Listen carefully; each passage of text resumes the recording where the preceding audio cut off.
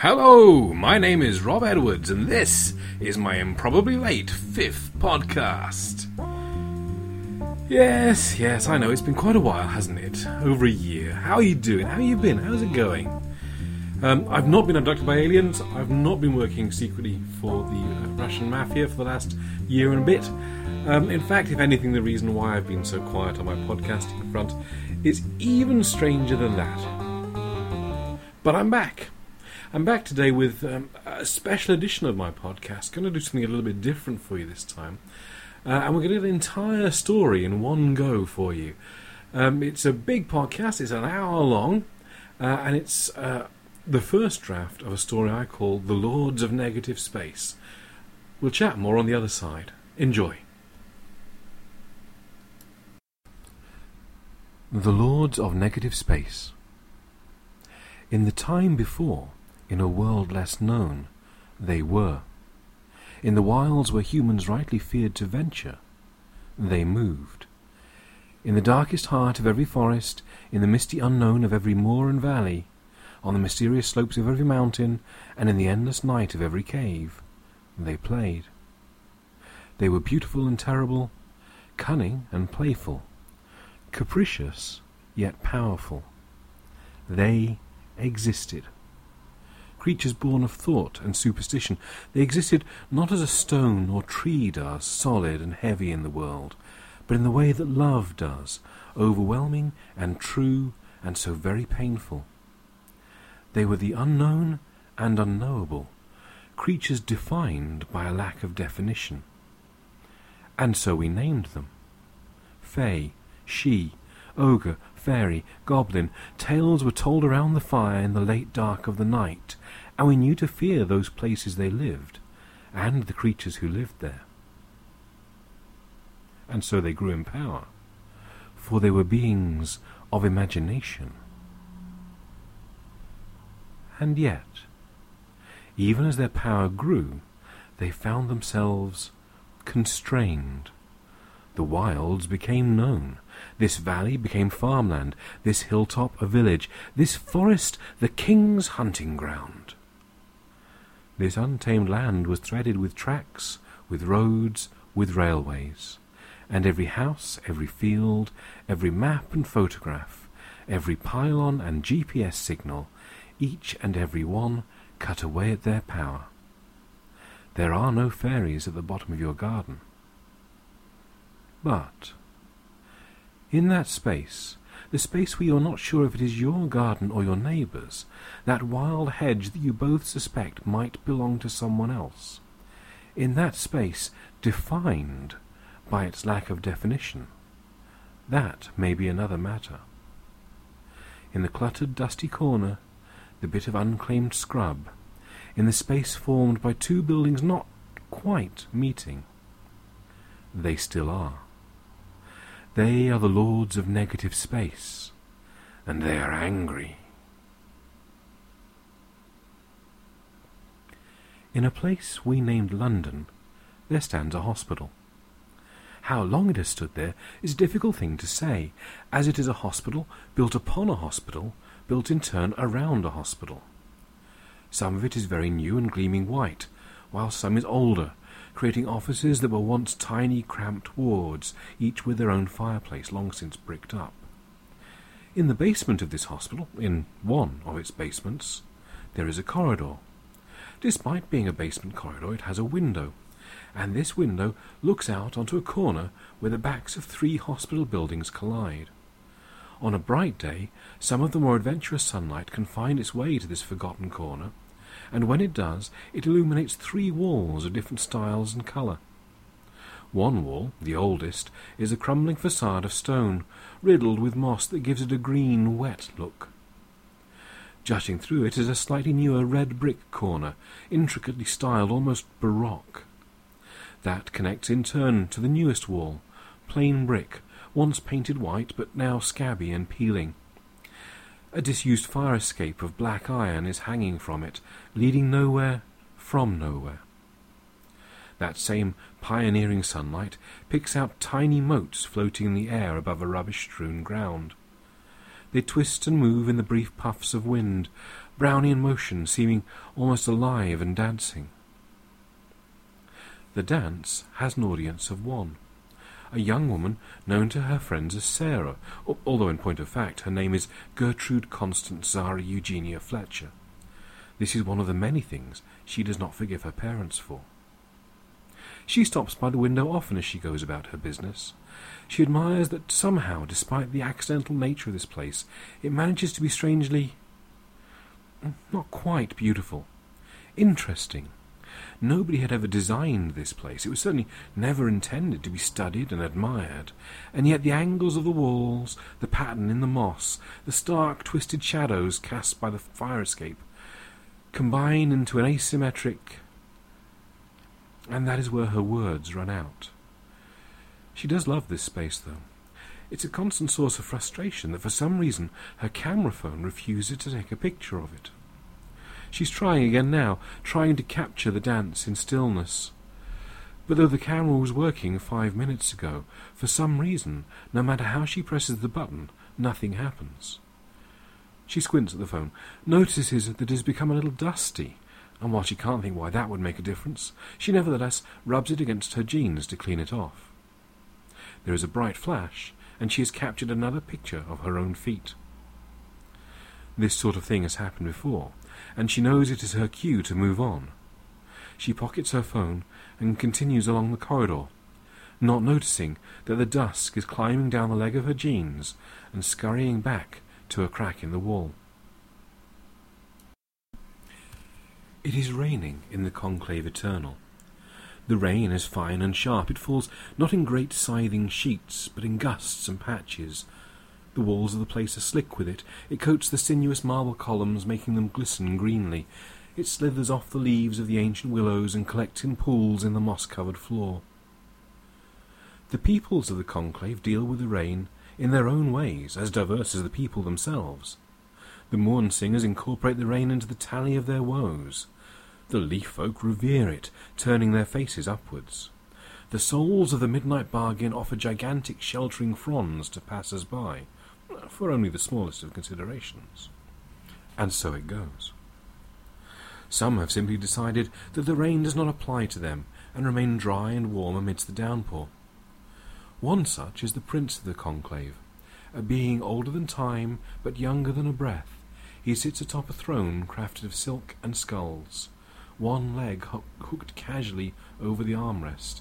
He is a vision of languor and disinterest. He moves his head slowly to watch one figure detach itself from the throng and approach the steps to his throne. A circle of hush spreads outwards, as all pause to look at the creature, who dares to stand on the lowest step of the prince's domain. It is, perhaps, the moment to describe Caldicus Mott, for his importance to the tale can hardly be denied. To our eyes he would look almost human, a short man perhaps, and while not fat as such, there is a roundness to his frame that sets him apart from his more elegant brethren. His silvery hair is in disarray, and of such uneven lengths that it appears he was called away urgently in the middle of his last 3 haircuts. His customary cheery smile flashes in a face framed by extravagant sideburns. His clothing is equally remarkable. While there is no dress code to the conclave, Caldicus's attire could hardly be deemed appropriate, for while he is not the only one dressed in mismatched and often patched clothing, he is the only one whose clothes were not a choice, not a message to the others of the conclave. No, Caldicus's clothes are mismatched because he paid them no mind. His long green coat sports patches of red and purple. A half-eaten sandwich pokes out from a pocket. His trousers have one red leg and one blue, the latter patched in yellow, the former in a colour we have no name for. He wears only one glove, on his left hand, and it was weaved of finest spider silk. If intact, it would have been a treasure indeed, but the thumb and middle finger are missing. It simply looks untidy. Only 2 items of Caldicus's attire show any sign of care. His boots, while well worn and sturdy, are polished and intact, and the sword on his belt is pristine, even if it hangs so low that he is in constant danger of tripping on it. Caldicus Mott is a remarkable creature, as will soon become clear. Those in the crowd who recognise Mott, and there aren't many, move quickly and quietly to a safer distance, although ensure that they have a good view. The little man seems suddenly aware that he's made himself the centre of attention. His smile falters, swoops downwards to a frown, before rising phoenix-like to set his face alight. He spots someone he knows in the crowd, waves, and is not in the least dismayed when that person ducks back into anonymity. Coldicus bobs a series of bows before turning his gaze upwards to the prince. The little man coughs, clears his throat, and says, "My liege, I have a plan to deal with the Sarah human." A ripple of excitement passes through the crowd. That anybody should address the prince directly is unheard of. To do so in direct speech and in a human language, no less, unthinkable. The reaction by the crowd to such an outrage runs a gamut of surprise and dismay. Gasps and wails, some startled barks of anger. One of the children of comedian turns magenta, then lime, then a chessboard of both before fainting dead away. 17 small rabbits and an outraged footstool materialize unbidden. But after the initial hubbub has died away, all eyes turn to the prince. He blinks, slowly, and the rain stops. He leans forward, the merest fraction, lifts one fingertip just a little. Encouraged, Coldicus begins to outline his plan. The girl called Sarah by her friend is pushing a trolley along the corridor. The trolley is old and temperamental. Its wheels drift left when they don't lock up completely. The catch on the cover sticks, and sometimes she has to hit it, just so, to make it release. The trolley is tired and grey, older than Sarah herself, she suspects, and it squeaks. Moving medical records around a hospital, even a noted London hospital, is not how she would choose to spend her time if she could. She tells herself the task is important. It is. Without the thoughts and judgments captured in the ink and paper that she carries, the miracle of modern healthcare would stumble, fail more often. While she does not herself heal the sick, she is part of a long chain of events that makes people better. Indirectly, she and her dilapidated trolley contribute to the happiness and well-being of thousands. Still, it is a truly Sisyphean task. Find the notes, load the trolley, deliver them. Repeat. Each clinic, each day, each week. Finding the notes should be a simple task in theory if everybody who moved the notes simply tracked where they'd put them. Instead, mundane though the task is, it is a never-ending struggle, chasing, questioning, ticking off lists. She asked the same questions of the same offenders yesterday as today, and will again tomorrow. Loading the trolley is her greatest satisfaction of the day. Each folder in its place, neatly lined, all correct, every one of them precisely, unequivocally in the place ordained for it. She is always sorry when it's time to move the trolley, for she knows that once more the records will leave her control and find their way to cupboards and lockers, offices and drawers, briefcases and the boots of consultants' cars. The wheels of the trolley stop moving. The trolley stops moving. Sarah, lost in thought, does not.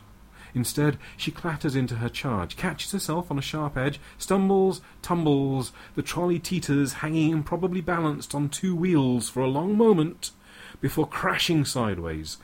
With a bang, the cover snaps open, and her precious cargo spills out, a cascade of jargon flooding the corridor.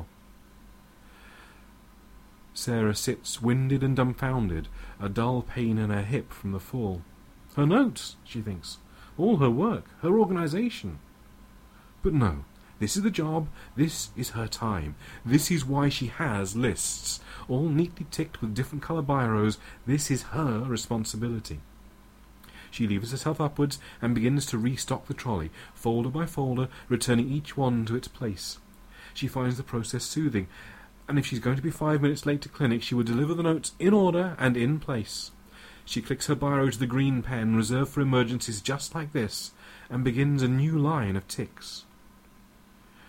She has retrieved the last of the folders from the floor, slots it neatly back into the righted trolley, ticks it, scans her list, frowns. One set of notes has no green tick. One set of notes that was on her trolley before is no longer there. She considers for a moment. Perhaps she put it back without ticking it off. It doesn't sound like her, but with the corridor empty, it's the only possible choice. She counts folder spines, all the same. 1 for each tick. No more, no fewer. She feels uneasy. Had she not found them all before she set out? Had she, in fact, set off with an unfilled trolley after all? And then her gaze flicks out of the window, to the strange little space that only she pays any mind to. And there, resting on the mossy ground, in amongst discarded wrappers and cans, improbably, impossibly, sits one medical record folder. She takes a step to the window, one hand to the glass, tries to make out the name or the number on the cover. Is it her missing folder? She steps back and looks at the wall. There is a crack running from the windowsill to the floor, but it's little more than a hairline, vertical and jagged. Nothing could slip through there, not even one sheet of paper, and certainly not a folder. She feels around the floor, no breaks or gaps. That folder cannot be her missing one. But even if it isn't, she can't leave a set of notes there. Some day someone will need them. She looks at the window again. For the first time, really. She's looked through it on many occasions, but never at it. The frame holds 2 panes of glass, each a little more than 2 feet wide. It's designed to open once, in an age perhaps a little less security-conscious. One half of the window meant to swing outwards, but clearly nobody's opened it in a very long time. The cracks are painted over, the hinges unoiled. Sarah takes off the latch and gives it a tentative push. The window moves not a fraction. She presses her shoulder against the window and applies a little pressure. The window does not move. Sarah studies the thick paint jamming up the frame. She reaches an arm out to fish the keys from her bag on the trolley. She carves a groove in the paint with her car keys, a movement more of hope than engineering. She slings her bag around her neck and applies her shoulder to the window once more. This time she does not let up, even when it feels that the glass will surely break before the window opens. She applies all her weight against it, and suddenly the window doesn't move. Defeated, Sarah sits on her windowsill, gasping from the effort. Perhaps she'll simply have to call the States to get them to fetch the folder for her. There must be a way to get in there, after all, or how did the notes get there? She leans back, and does not hear the tiny tinkle of laughter as the window pops open, and she tumbles backwards through it. The war that rages between the fairy and the human species is subtle and abstract, but bloody all the same. It has rarely been a battle of land or resources, but for minds, imagination, and the conceptual. Victories and defeats have not always been easy to tell apart, and the champions on both sides of the conflict have been largely misunderstood. The great battle prayer of the humans, for example, was used in recent generations to inflict suffering on our own young. Its true nature had been long forgotten, and people had come to view it merely as a geometry textbook. Though Euclid's true purpose for collecting the elements is lost to time, it was nevertheless one of the first great victories against the Fae. Its attempt to impose order onto the way we shape our world, and to give us a way to think, was anathema to the fairy.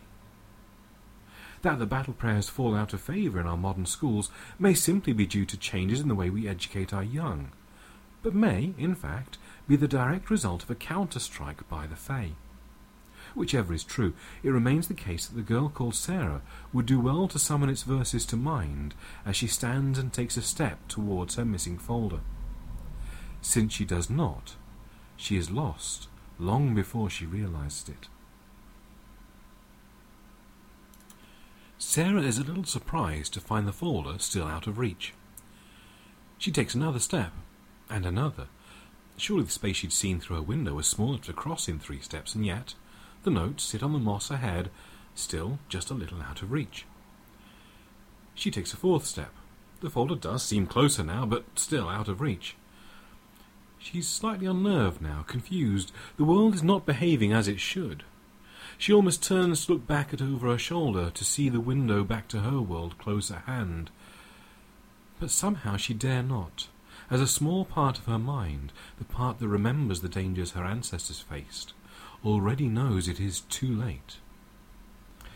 She shakes her head against the sudden vertigo and begins to jog forwards towards her folder. Each step seems to halve the distance to her goal, and yet half the distance still remains.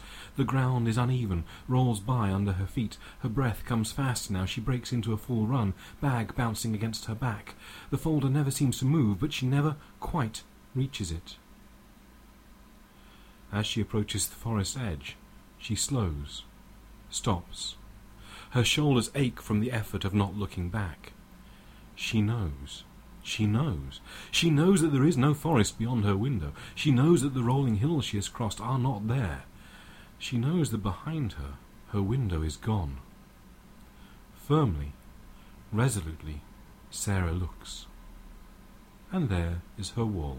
There is her window. She can see her corridor, her trolley, the rest of her notes. She's not lost at all. The way back to her world is there, just a little out of reach. Coldicus Mott sits on his tree branch and watches the girl run back and forth for a while. She seems to have forgotten why she entered the wild now, so while she runs herself out, he reaches out his one-gloved hand, and the folder that Sarah was chasing falls neatly into it. Coldicus knows that his study of the human ways is unusual among his people. But though it sets him apart, he cannot help but be fascinated. That the strange creatures would allow their thoughts to be captured on sheets of wood pulp is remarkable, and Coldicus prides himself on having learned the magic of interpreting these markings. From his pocket he takes a pair of spectacles that he fashioned himself. One lens is a chip of brown glass, the other a drop of rain. He has bound them in wire, stretched thin. He balances the spectacles on the end of his nose somewhat unevenly, and looks through them, and understands. Coldicus does not simply read what is on the page in the notes. He understands the thoughts behind them. "That's confidential, you know. You shouldn't read that." He jumps in surprise, notes flying from his hand, spectacles from his nose. Coldicus reaches out one hand to steady himself on the branch, and the other to catch his precious spectacles. The folder flutters out of the tree and lands neatly in Sarah's outstretched hands. "Thank you," she says by reflex. She closes the folder and stuffs it into her shoulder bag. The strangely dressed little man, meanwhile, has scurried up the tree to a higher branch, and is peering out at her from behind the trunk. He looks to be smiling, but it's a nervous smile. If he is afraid, she remains terrified. She has jogged and run and walked in every direction, and never seemed to make any progress. She couldn't get back to her window. She couldn't reach any of the other walls. She can see them now in the distance, vast cliff faces, one green, one red, one white, rising straight up into the clouds. The base of the three walls seem miles away. The fourth wall, her wall, with her window and her world, her wall seems just over her shoulder, always almost home, but still not able to reach it. It seems to grow closer when she doesn't look. She tells herself that if she doesn't look for long enough, perhaps it will grow too brave and come too close, and she can spin and catch it off guard. She has already toppled over twice, trying to sneak up on her wall. And in all the time she's been here, this little man in the oddly coloured clothes, this little man sitting in a tree smiling at her, this little man is the only other soul she has met. "Hello," she says. "Do you speak English?" The little man nods so vigorously. For a moment he loses his grip on the tree. He flails wildly before catching himself. Relief chases panic from his face. He beams at her and nods once more, carefully. "Can you help me? I'm trying to get home," she says. Gestures behind her, careful not to look. My name is Sarah. Please, I'm trying to get home." Sarah gasps as the little man launches himself backwards off the tree, then once more as he flips himself mid-air to land lightly on his well-worn boots. "Coldicus Mott," he says, and gives a quick bow. "At your service." Pleasure to meet you, Mr. Mott," says Sarah, feeling a need for formality that she would not normally use. "Can you tell me how to get home, please?" For a flicker of a moment Mott frowns, his mouth tugging downwards, all contrite and dismay. But even before he begins to talk, the smile has blossomed once more. "No, indeed. I beg your forgiveness, but having tumbled into the wild, only the Prince of the Conclave may give you leave to go." Oh. Sarah fails to keep the disappointment from her voice. Well, can I ask him, then? Mott turns on his heel and scampers deeper into the forest. "Follow me," he calls. "There are some things you should know before you meet him." It is almost impossible to give a true list of rules for dealing with the fairy. Partly, of course, this is because there is no such thing as a fairy. They are as wild and changeable as Wednesdays. No two Wednesdays are quite the same, and yet each shares a certain Wednesday-like quality. So it is with the fae. Though they are all the same, they are also all completely different. If you accept food from some, you are lost in time for a century. If you reject the offer of food from others, it is a grievous and deadly insult that will be answered with teeth and fangs. The problem is exacerbated by a tendency to capriciousness and deceit. Though a rule may be true on one encounter with a fae, it does not mean that the rule will remain in force throughout your dealings with them. And one can never quite believe the rules a fairy tells you, except, of course, when one can. The final layer of complexity is that the fae have rules for and about things that would never occur to us as needing rules. Rules for entering houses, rules for jumping puddles, rules for passing by trees. And yet, there are rules to be followed, if only they can be divined in time, and the fairy are bound by their rules, more so than we humans are. To prosper, or indeed survive dealings with the fae, one must simply be cunning, careful, and adaptable. Encounters with the fae rarely end well. Sarah watches as the strange little man hops back and forth over a puddle again. Her head is spinning with all of Mott's advice. Much of it is nonsense, most of it is contradictory, and what little she can grasp seems irrelevant. So, if I feel a cough coming on, I must turn away from him and cover my mouth with my left hand, while holding my right stretched out as far as I can, she asks. "Oh yes," says Coldicus Mott, and hops backwards across the puddle once more. "And don't forget to waggle your fingers." Like this. Sarah stretches out her right hand, giving Mott a wave with her fingertips. The fairy lands in the puddle with a hefty splash. "Oh my word, no. A terrible insult, terrible. It is the fingers of your left hand that you must waggle. Now look what you've made me do. I shall have to start over." "Do you think, just this once, you could walk around the puddle? You said we had a long way to go yet, and I need to get home." This time Mott does not reply, concentrating on his hops and jumps. Sarah is reasonably convinced that some of the instructions the little man has given her are intended simply to make her look foolish, pranks to play on a foreigner. But she has no way to know which are jokes at her expense, and which truly could affect her chances of getting home. "I shall follow them all," she decides. Mott finishes his dance and gestures them onwards. "It is not far now, though I should warn you, it has rained recently. There are many puddles yet to be crossed." It is dark and quiet in the conclave eternal. The business of the conclave continues unabated, but the prince has decreed that all must be shadow and stone for the arrival of the girl called Sarah. The morn singers conduct themselves as a whisper through the leaves above. The stalwarts of the second summer become the dappling of green light upon the wall, and the infinite children have carved themselves into a twisting pattern on the marble columns. Though she does not know it, as the girl called Sarah follows Coldicus Mott into the endless hall, the debate about her presence and Mott's plan continues to rage all around her. "It's beautiful," Sarah says in a whisper. Her words are swallowed by the vast room, devoured by the darkness that lingers between the pillars and trees. She marvels at the seemingly countless statues arrayed in shadow all around her. Creatures fantastic and unimaginable, disturbingly beautiful yet fascinatingly terrible. She steps forwards into a shard of green and golden light, standing in the warmth and quiet. A breath of wind moves the trees around her, and the mottling of the light flexes, amber and emerald. The whole space around her seems to dance, yet remains motionless. The place smells of a spring forest, lively and sharp. No, autumn, wet leaves and warm, bare earth.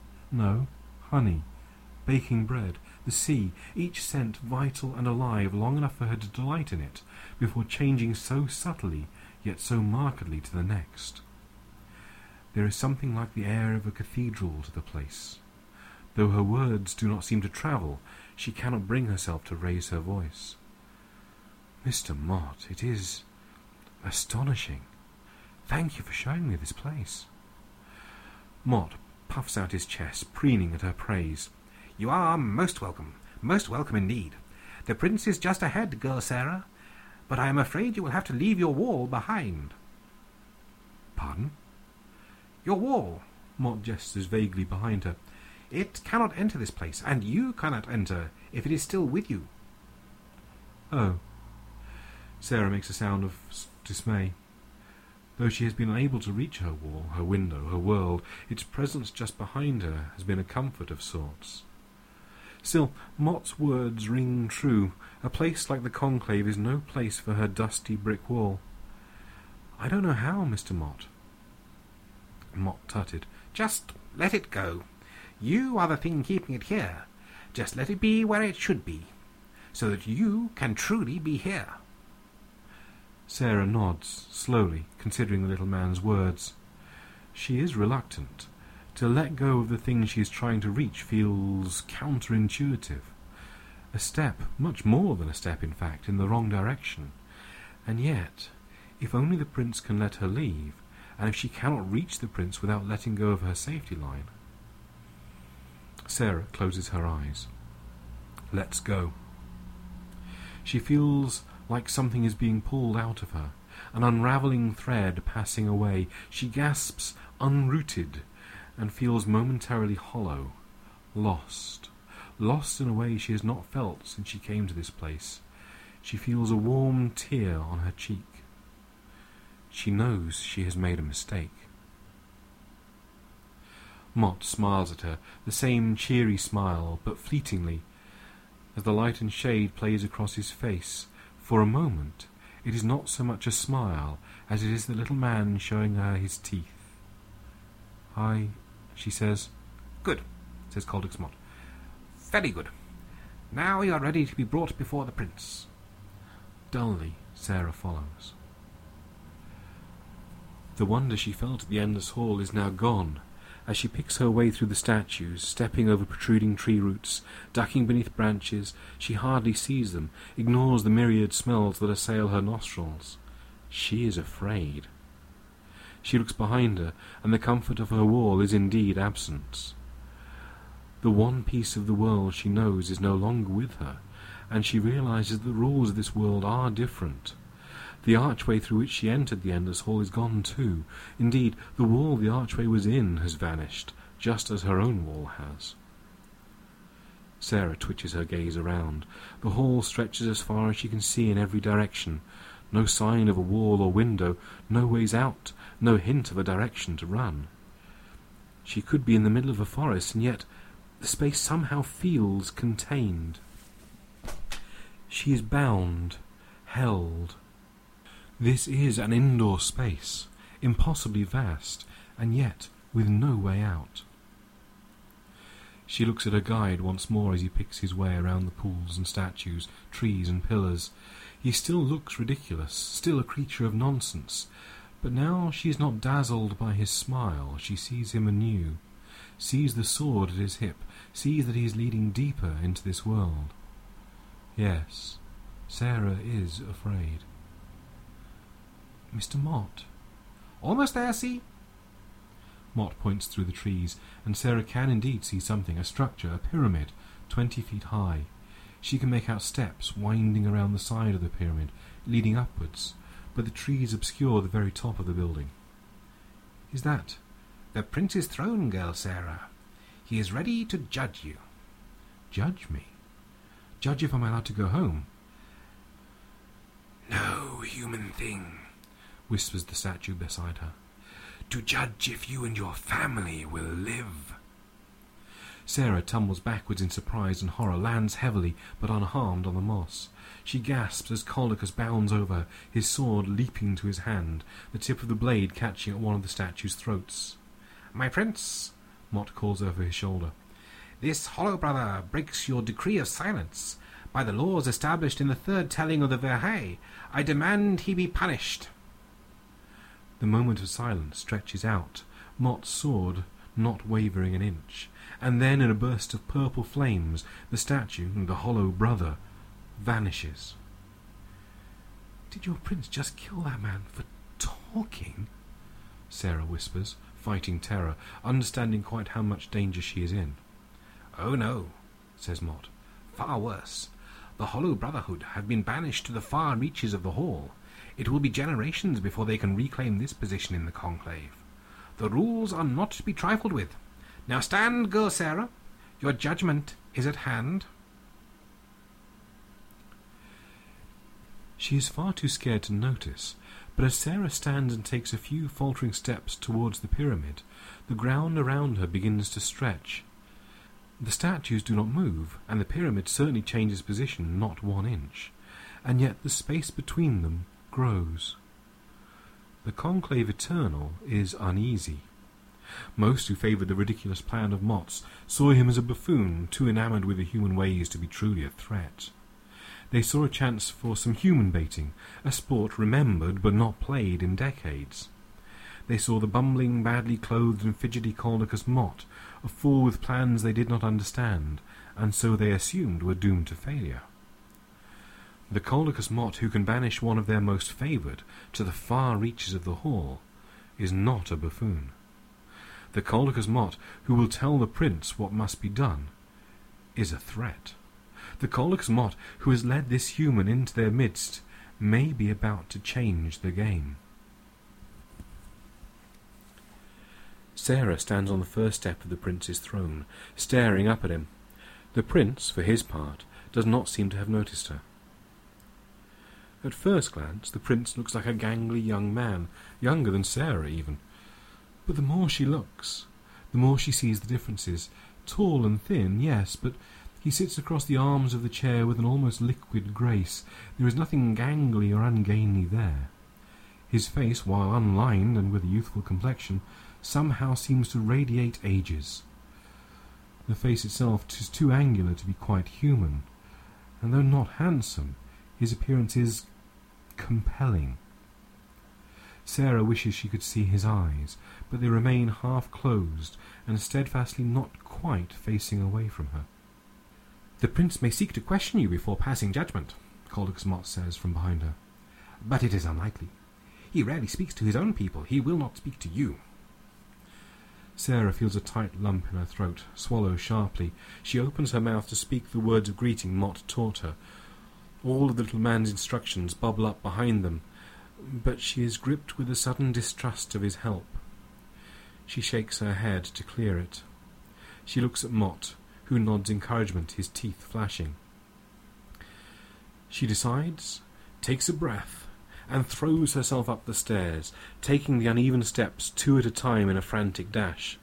The hall, even Mott, recoils for a moment. Sarah takes her chance. As she spirals upwards, she breathlessly calls up to the prince. "Your Highness," she pants, "I apologize for intruding into your land. It was not deliberate." There is a growing hubbub all around her, placeless noise, outrage and shock. Louder is a creaking, grinding sound. Sarah, too intent on the prince to notice, something grabs at her. She shrieks as she is lifted from her feet, held, squeezed by vines and branches, moving, growing as she struggles, binding her arms, her legs. "I just want to go home," she gasps, as soft green shoots pull at her face. She is held firm, suspended above the stairway, her eyes almost level with the prince. "I just want to leave." "My apologies, my prince," says Caldicus Mott, his voice coming from behind her, but close enough that he must have followed her up the stairs. She can't turn her head to see him. "These humans have grown wild and presumptive in these later days. Though more evidence was hardly required, it is yet further proof of the threat they represent." "What?" she shouts. "Sarah," the little man says, and there is something in his voice, some way he says her name, some power she does not understand. "Sarah, be still." And she cannot speak. or cry out, or struggle.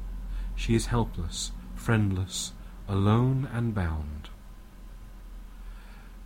The branches that hold her shake a little, and Coldicus comes into view, clambering up them towards her.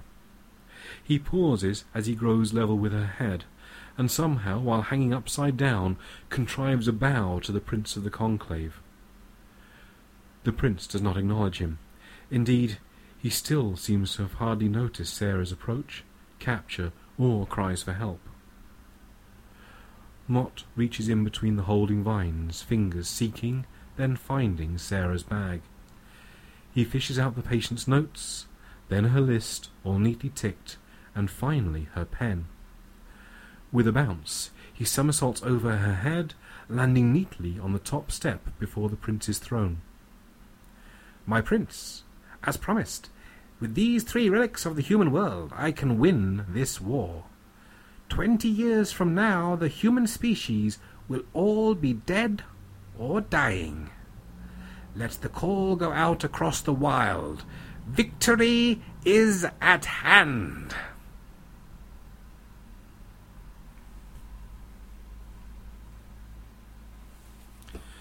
The human world is a world of numbers.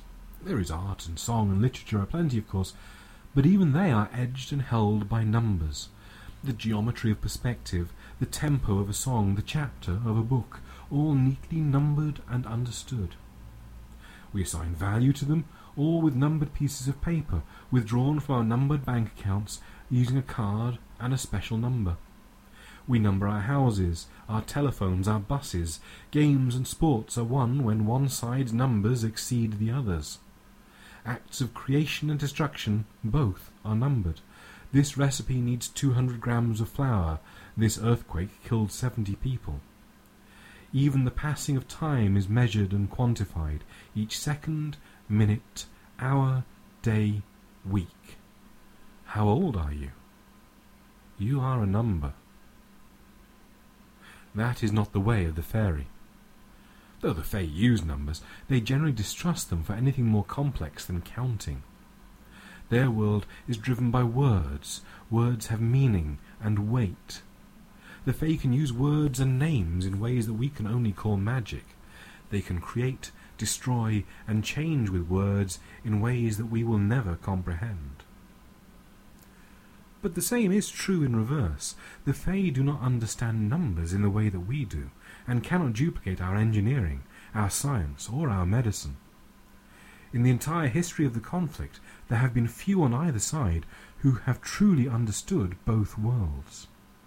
The handful of humans who have ever mastered the ways of the fae were called witches and sorcerers, and their existence and power have long since vanished into myth and fantasy. The fae who understand numbers are viewed by their own people as strange, comical characters, rarely understood or included. For a fairy to have power over numbers and words would be a truly terrible thing. And so we must all fear Coldicus Mott. The girl called Sarah opens her eyes in darkness, tries to remember where she is, and for a moment her mind refuses her the memory. Mott had declared his victory and scampered off into the woods once more.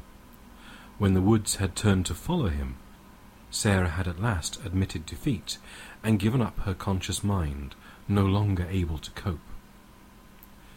She has been moved, or perhaps the world has moved around her. She is inside, but in a much smaller space than the conclave. She is half standing, half lying, still rigid and unmoving, propped against a grey stone wall. She can see little of her surroundings, and so she listens so that she can anticipate whatever terrible thing will next befall her. The girl called Sarah is forlorn. She hears a footstep, another, timid and cautious, a third. The Prince of the Conclave steps into view. He looks at her, and for the first time Sarah sees his eyes. They are not human eyes, no pupils, no iris, just hollow spaces in a shade of blue dark enough to be almost black. They flicker, shades changing as he studies her, his face expressionless, yet somehow still conveying a sense of great sadness and regret. The prince reaches out and touches her hair, 2 fingertips gathering a stray lock, smoothing it back behind her ear. Sarah feels queasy at such intimacy, but cannot move to speak or object. The prince steps back from her, seems to reach some decision. He slowly extends an arm backwards into shadow, his movements strangely precise and choreographed, his elbow and wrist twisting just so. Then he reverses the motion, and his hand is resting on the shoulder of a fae that Sarah does not recognize. The newcomer appears old. Tufts of grey hair grow seemingly at random about a face carved from tree bark. He is clothed in a coat of leaves, which rustle musically as he gives a bow, stiff from age and formality. With a voice like the tide, he asks, "How may the oaken word serve you, my prince?" The prince sits, his throne appearing beneath him as he does. As he sinks back into it, he gestures towards Sarah. "Yes, my prince. Human child, I am known as Abernard, an adherent of the oaken word. What seems to be the problem?"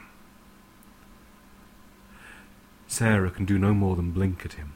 She flicks her eyes left and right, up and down, in an attempt to convey that everything is the problem. Abernard nods, scattering flecks of bark. "Yes, I see. Well, this is thorny indeed." He unclips a twig from his belt and prods Sarah with it, stepping slowly around her until she cannot track him any longer. "You've been bound by your name, girl. A powerful enchantment, and one not easily broken. If the fae who did it wishes you held so, I may not be able to free you.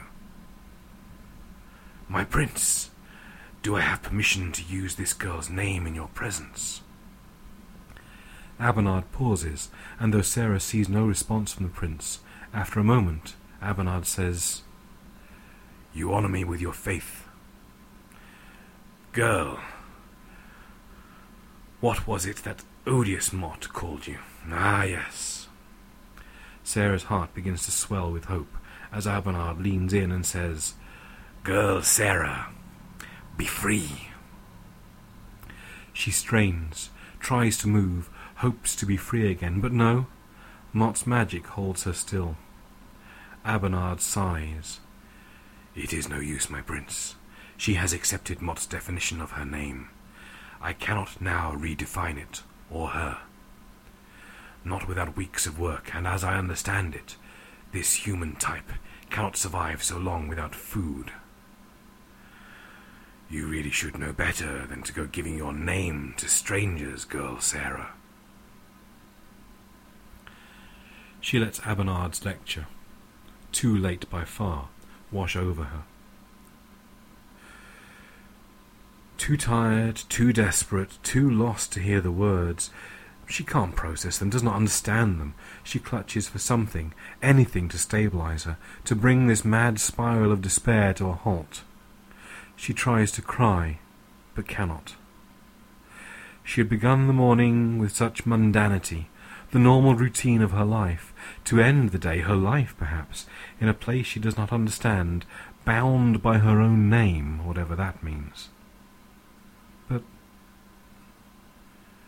"My name," she says, jaw cracking against some unseen pressure. She forces each word out, squeezing them through her teeth. "My name is not Sarah." Gertrude Constance Zara Eugenia Fletcher falls, her limbs slack, suddenly free. Impossibly, the prince is there to catch her. He doesn't seem to have crossed the space between her and his throne. "Well now," Abernard says, "that is an interesting development." The Conclave Eternal is marching. At the head of the column runs Caldicus Mott, dancing from puddle to puddle, dashing from tree to tree. He gestures with Sarah's pen, composing and conducting a symphony of war. They reach the edge of the forest, and Caldicus calls a halt, letting the stragglers catch up. demanding his audience. While they wait, Coldicus Mott branches the pen aloft, then clicks it to the black biro. Mott hides a mocking smile at the gasps of wonder from the conclave at such a trivial action. He lets the questions and mutters rise behind him, then pulls open the medical notes he stole from Sarah. Humans measure their lives by numbers. One number indicates a person is well, another that they have an infection. Numbers here say that the human bound to these pages will live. Numbers there say that they will die. With a steady and malicious hand, Coldicus Mott changes the numbers. He changes the story, changes the meaning, changes the truth for the human described by these pages. The numbers will show sickness to be treated where the human is well, and health where sickness lurks. Any attempted cures for this human will fail, risking further illness and death. An inconvenience for this human, possibly life-threatening, but not enough to win a war by itself. More than human mischief is required for that. Now comes the Fey magic. With a few carefully chosen words, Mott changes the definition of the record. Instead of merely describing disease, the brown folder becomes disease. If the errors that Mott has created are discovered and new tests conducted for the patient, the new numbers will be infected by the old. But more, each set of notes for other patients that come near Mott's enchantment will become infected themselves, and they in turn will infect others. Shelf upon shelf upon shelf, thousands of infected notes. And every doctor, nurse, or secretary who reads an infected record will become a carrier, infecting other systems, other hospitals. Mott has danced these numbers of the future, played with them and juggled them. All he has to do is place these notes back into Sarah's trolley, and in 5 years human medicine will simply fail. People will die by the thousands, and then by the millions, and then by the billions. The fall of numbers, causing all these numbers to fall. Mott laughs at the thought. He is surrounded by true folk who would not normally give him a second thought and the first, simply to mark him as odd. But they do not understand. Today they dance to his tune, a plan they could never envisage, never understand, never attempt, and that is why only he, Coldicus Mott, can win the war. "But that's awful," says Sarah. Abernard shrugs, his coat of leaves chattering as he does. "The true folk have long memories, and do not forget what your people have done to ours. Mott's plan is sound and fair after a fashion. Many will survive, the strong, the careful. Your people live before your modern medicine and will continue after it falls. There will just be a good deal fewer of you, that is all. It holds a mirror to what your people did to ours." "Fair," Sarah says. "We didn't do what you're talking about. We aren't at war with the fairy. Even if we ever were, it was centuries ago, generations. Nobody alive now believes in fairies, not really. This planet, it's monstrous. It will kill millions of innocent people." Abernard waves his stick at Sarah menacingly. "Innocent?" he shouts, incensed. "Mott chose you because you are one of the people's soldiers. Do not think for a moment that you can deny it. Time after time you came to the window to our world with your camera." The prince is standing behind Abernard, rests one calming hand on the adherent's shoulder.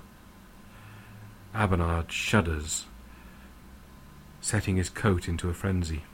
He takes 2 deep, calming breaths, lowers his eyes from Sarah to the floor. "My apologies, girl Sarah, This is not the way," Abernard says, calmer now. "But can it truly be so that you do not know the nature of the crime we had to prevent you from?" Sarah blinks, not following, still fighting horror at Mott's plan. "Crime?" is the best she can muster. The prince steps forward from the shadows. No, the prince steps forwards, and the shadows withdraw around him. "We are the true folk," he says, in a voice rich, deep and warm. "We walk in forever, changeable and unknowable. We are not one thing or another, but both and neither. Your perception of us is all in the moment. Your camera defines us, and so destroys us." Abernard is on his knees, shaking at the sound of the prince's voice. Sarah's legs feel weak, but she stands all the same. "Your Highness, I didn't know. I'm sorry." The prince nods. "You had to be stopped, and so you are. But now calculus mort must be stopped. Go." He gestures behind her, and Sarah turns to see a door, varnished and wooden, completely out of place in her stone cell. She opens her mouth to ask a question, but knows before she can that the prince and adherent both are gone. The peoples of the conclave are gathered. They stand before one wall of their realm, a wall with a certain window in it, and a certain crack, vertical and jagged, running from the floor up towards the window ledge. The conclave has decided that the crack is wide enough for 3 to pass through, though only one of them intends to make the crossing today. The Fey called Caldicus Mott by his people stands on a rise before the assembled throng, laughing at them, chanting his name. He holds the diseased folder above his head with both hands, and a roar of anticipation, righteous anger and joy washes over him. They do not understand the plan, Mott knows, but they understand victory. "Today," he shouts above the tumult, "today we win!" This causes a further explosion of noise, which lifts him momentarily up onto his toes. "But this is the beginning, not an end. Too long have the humans had numbers on their side. Well, no longer. After today, numbers will be ours." Let them think he was talking about the number of deaths if they wished. Mott was not here to destroy humans, but to bring the power of numbers to the Fae, to make them more like him. He knew the prince had worked it out, knew that the prince did not approve, but strong though the prince of the conclave was, he could not stop Caldicus Mott, would not stop the Fae who brought the true folk victory. Change was coming, and Mott was the spearhead. After today, neither human nor fairy would ever be quite the same. "I go now. I walk into the future!" The crowd's cries lift him and propel him down the tunnel between worlds. Sarah jiggles the door handle, presses weight against it, and the door, complaining loudly, finally opens. She steps out of a forgotten cupboard in a forgotten corner of her hospital. She can see the familiar view from the window, but can't for the moment place herself in the building. Brown tiled floor, dark wood veneer. She's clearly not in the modern part of the hospital. It hardly matters. She looks quickly left and right, sees what looks like stairs down, and begins to run. Mott has to be stopped. It's harder to achieve in the human world, but Mott is well practiced. With each step he takes towards Sarah's trolley, he grows, redefines himself, until he is standing over the trolley, looking for all the world like a short, round, strangely dressed human, holding a set of medical records. Sarah runs. Stairs, corridors, people, all a blur. She starts in a world of browns, wood and tiling, steps into a world of white, gleaming chrome, bright lights, flickers into a world of off-green and antiseptic smells, battles through doors, leaps downstairs. The cover of the trolley sticks, won't open. Mott laughs at the sheer humanness. He strikes it gently with a fist, just so, and the lid pops open. "Calculus mort! Be still!" 2 worlds take a breath.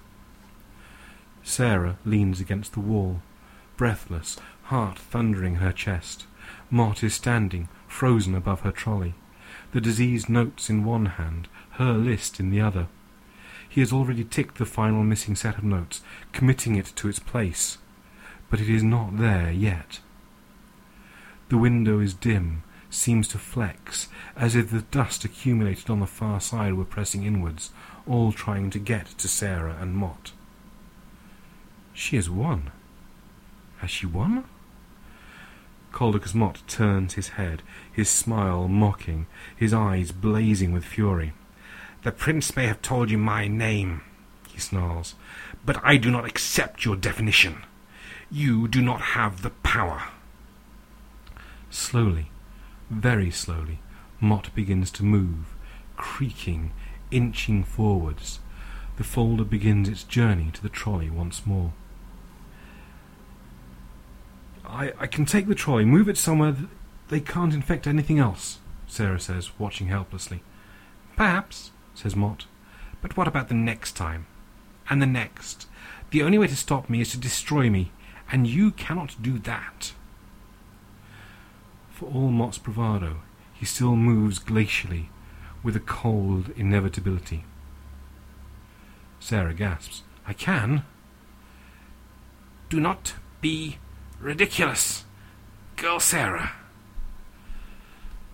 Sarah presses the button on her phone, and there is a sound effect like a camera shutter.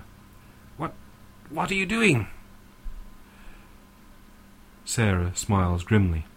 "I'm defining you so that all the world knows precisely what you are and what you are capable of." Her thumb blurs over the on-screen keyboard. "Don't worry, I'm just tagging you."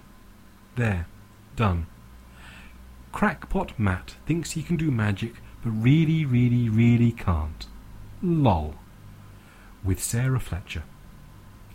I don't have so many friends on Facebook, but that's not the point, is it? I've defined you, Matt. Catalogued, mapped, and defined you all for the world to see. Matt blinks at her owlishly. "I can too. I have a magic pen, and a magic list, and a magic folder of doom." Sarah shakes her head, relief and horror at what she's done flooding her. "No, Matt, you have my pen, and my list, and I don't know what you have there, but it's not important.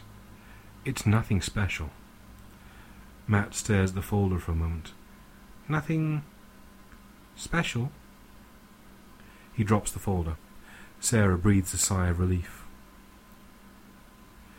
"I don't know what you've done to me, girl Sarah, but I shall return to the wild and plot my revenge. When it comes, it will be terrible."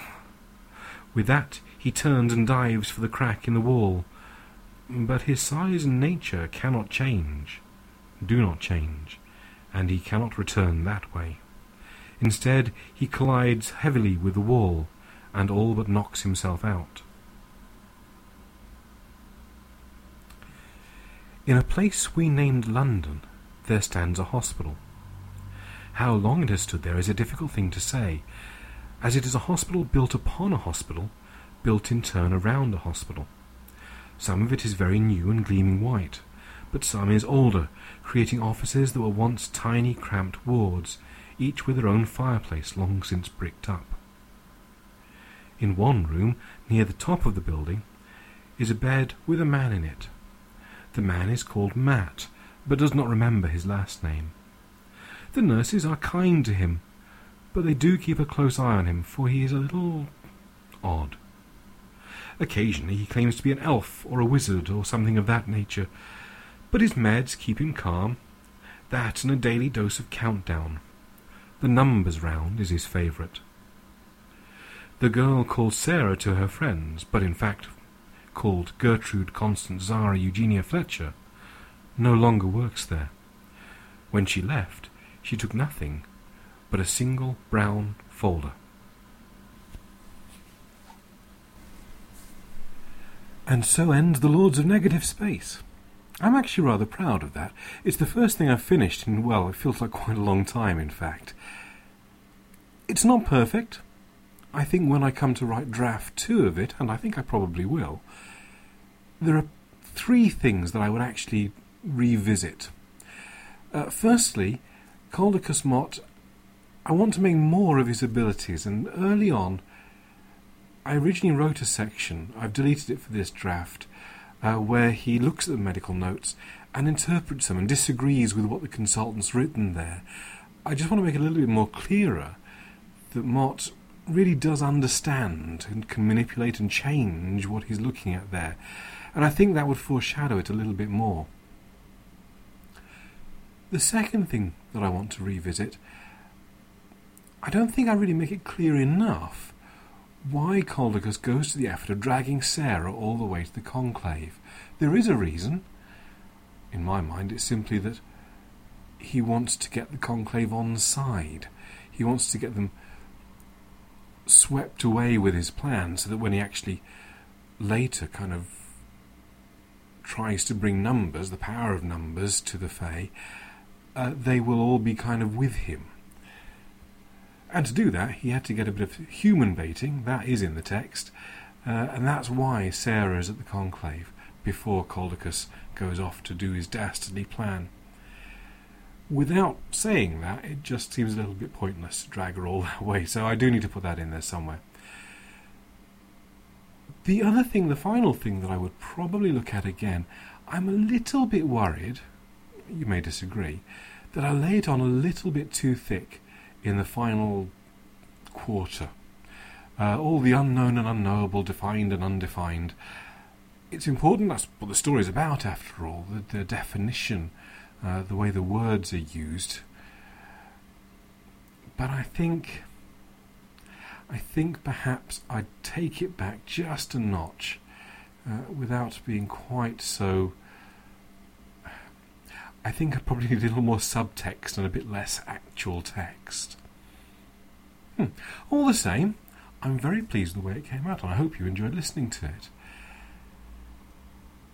I'm not going to promise that it won't be 18 months before the next podcast, but I'm going to try. Because I really do enjoy doing them, and I hope people enjoy listening to them. But for the moment, thanks for listening. If you have any feedback, any comments, anything you'd like to hear next, drop me a line at the normal address, rob@storycastrob.co.uk. In the meantime, thanks for listening. Cheerio.